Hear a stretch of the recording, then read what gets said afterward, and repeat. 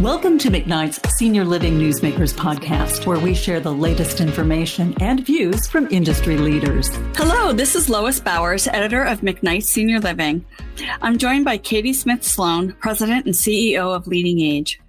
We're going to take a look back at senior living in 2022 and a look forward to 2023.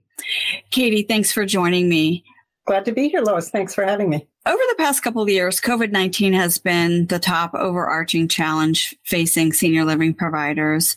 Looking back on 2022, do you believe that COVID-19 was still the number one challenge facing the industry?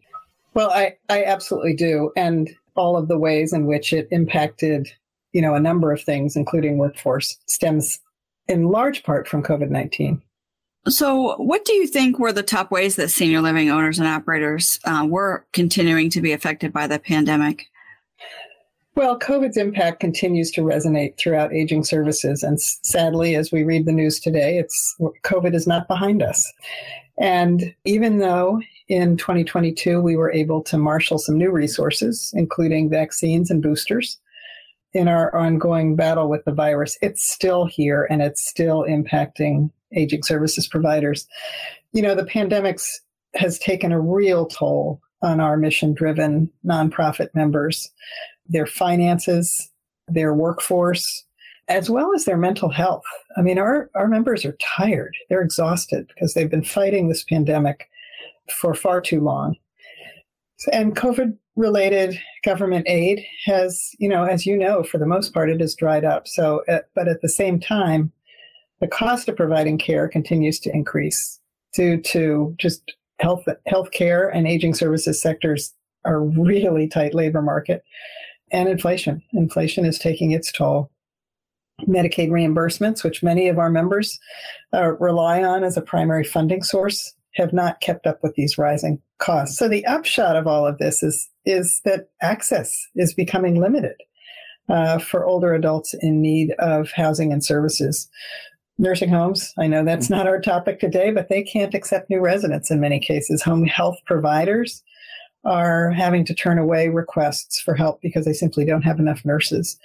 And senior living providers have had to reconfigure their offerings as well. So it leaves older adults and their families with, in many cases, the inability to access needed care and services.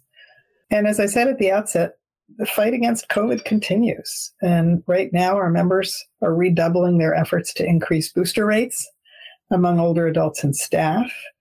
We saw recent announcements coming out of Los Angeles that they were having testing requirements for visitors. And we'll probably see more and more cities and states adding a testing requirement for visitation. So it's a real concern. And, I think at the end of the day, collaboration at the community level is essential to keeping everyone healthy. Older people who live in senior living come in and out of the community. They're part of the community. Staff are in and out of the community, part of the community. So it's our collective responsibility to keep everyone healthy. Mm-hmm. It's difficult to disconnect some of the issues from the pandemic, but what do you believe are the other top challenges that senior living owners and operators and workers faced in 2022? Workforce. The U.S. population is aging, and demand for services that our members provide to older adults and families is rising. And we simply do not have enough people to fill jobs. It's a big issue. It's an issue about pipeline. It's an issue about recruitment, retention, training. And it's not just nursing assistants. It really covers jobs throughout the sector. We were talking to some of our affordable housing members about a week ago, and the number of service coordinators vacancies in affordable housing right now is higher than it's ever been. And they're having tremendous difficulties recruiting service coordinators. So we at Leading Age, we continue to push for an all-of-government approach to developing solutions. Changes to policy, such as immigration, to our educational and our training infrastructure, we're asking that we draw on existing resources at the Department of Education and the Department of Labor and within some of the agencies in HHS, and to begin to prioritize support for our workforce. There is no one answer. It's gonna solve this workforce problem with a combination of solutions all working together, but we simply have to prioritize older adults and our workforce challenges. I would also say that what's very true, and this workforce was a problem before COVID. It's been exacerbated by COVID. Also, a problem before COVID, exacerbated by COVID, is our country's patchwork approach to delivering long-term care. Very fragmented. Just last week, I sent a letter to President Biden with a radical proposal, which is the creation of a White House Office on Aging Policy.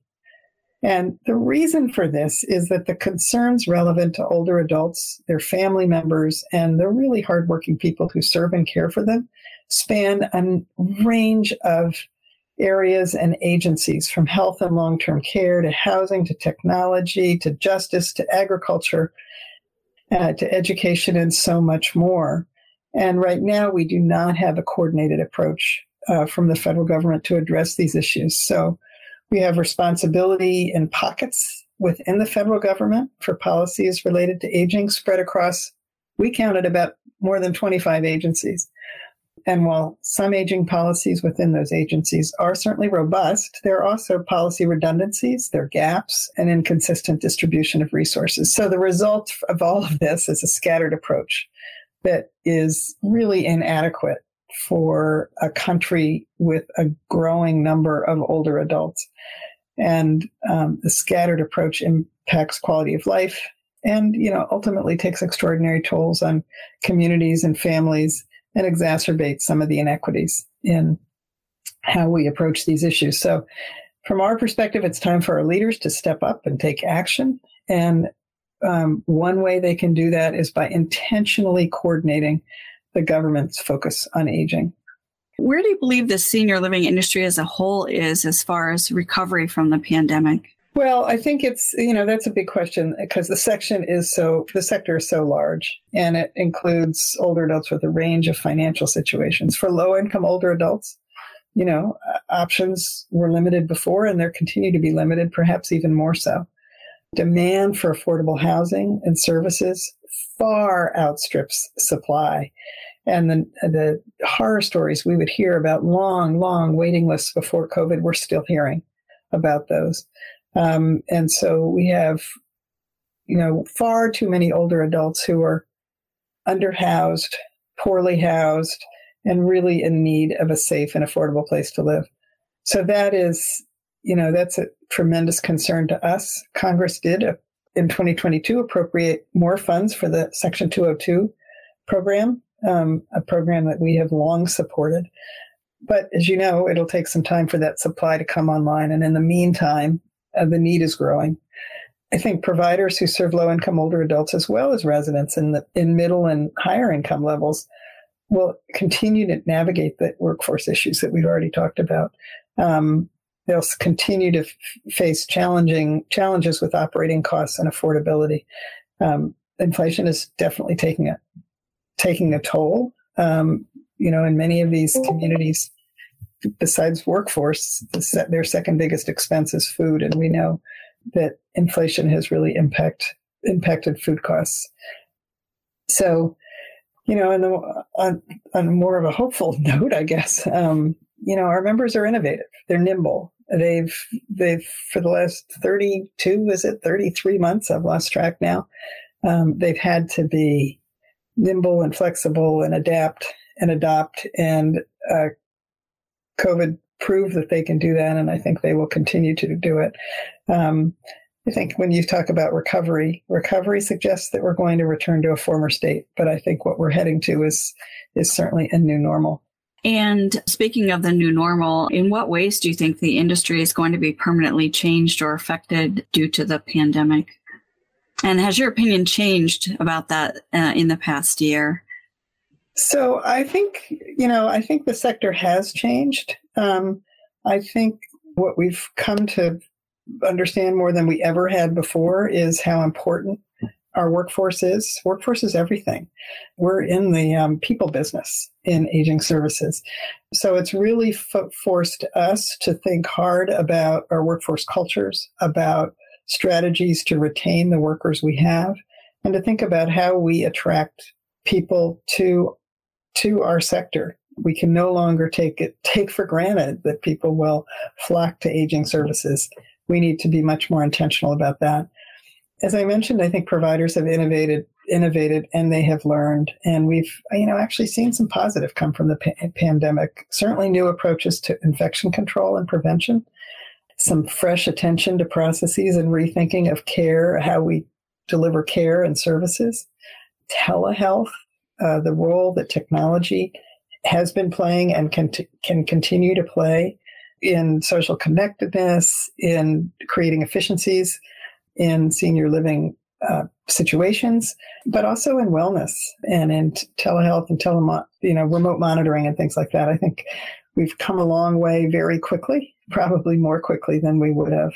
We've also seen more attention from policymakers as a result of the pandemic, and that's good in many ways. So I'm feeling hopeful about a number of things. I'm feeling very hopeful about the Moving Forward initiative, which is focused, as you know, on nursing homes, but could very well have implications in other settings because we've assembled a very broad group of stakeholders working together to try to press for meaningful nursing home reform.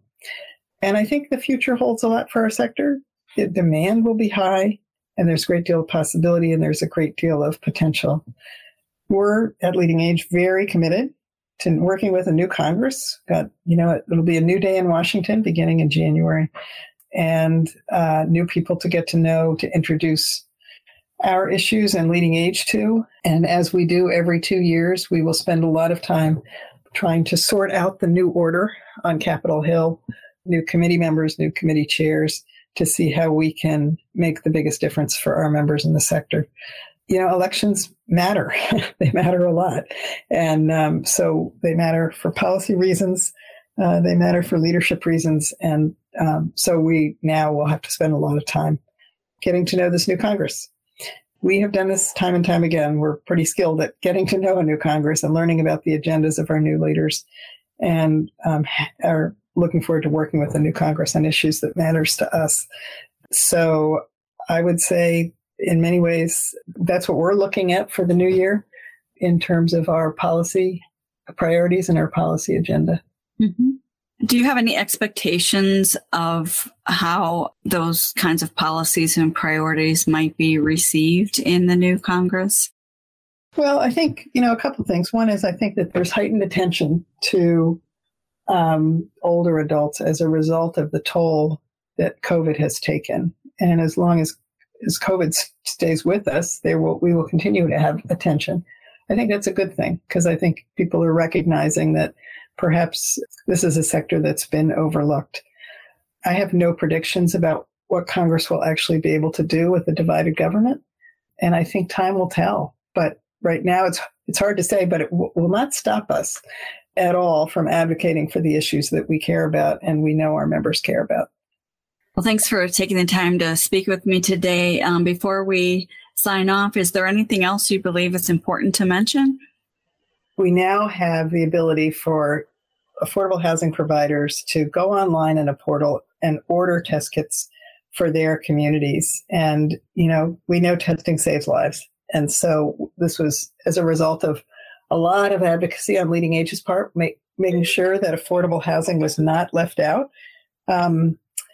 of the need for pandemic intervention. So we're very excited about it. We think it's going to be a game changer for our affordable housing members, make it really easy for them to help their residents stay safe throughout the winter. We've been in regular conversations with both HUD and HHS, obviously throughout the pandemic on an ongoing basis. And it became very clear that these were two agencies that weren't necessarily talking to each other. And while HHS was very focused on nursing homes and other healthcare providers, they weren't necessarily focused on housing providers.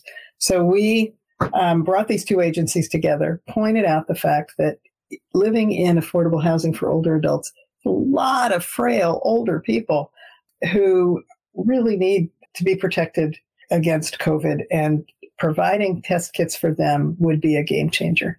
And so by bringing these two agencies together and pointing out the very vulnerable population of individuals who live in affordable housing, we were able to make this important step happen.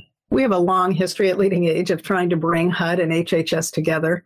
We've had for years an agenda that's focused on finding ways to bring services into affordable housing so residents can live safely for as long as possible. And to do that, you need a high level of coordination between the two agencies that oversee these programs, health and housing. And so building on that long track record of trying to get these two agencies together throughout the pandemic, we were able to get pharmacies to get 202 properties to be part of the pharmacy program that was targeted at nursing homes, recognizing that there was a group of older adults who live in affordable housing that really could benefit from boosters and vaccines, et cetera. And so we've built on that great track record, I think, with encouraging the availability of test kits for 202s. So it's an important step. It could be a game changer. Hopefully it will save lives. And that's what's most important here. Well, thanks again for taking the time to speak with me today. I know our listeners are going to appreciate your insights. This is Lois Bowers, editor of McKnight Senior Living. We've been speaking with Katie Smith Sloan, president and CEO of Leading Age. Thanks again, Katie. Thank you and McKnight's for the great work you do throughout the year, reporting on the issues that impact our sector.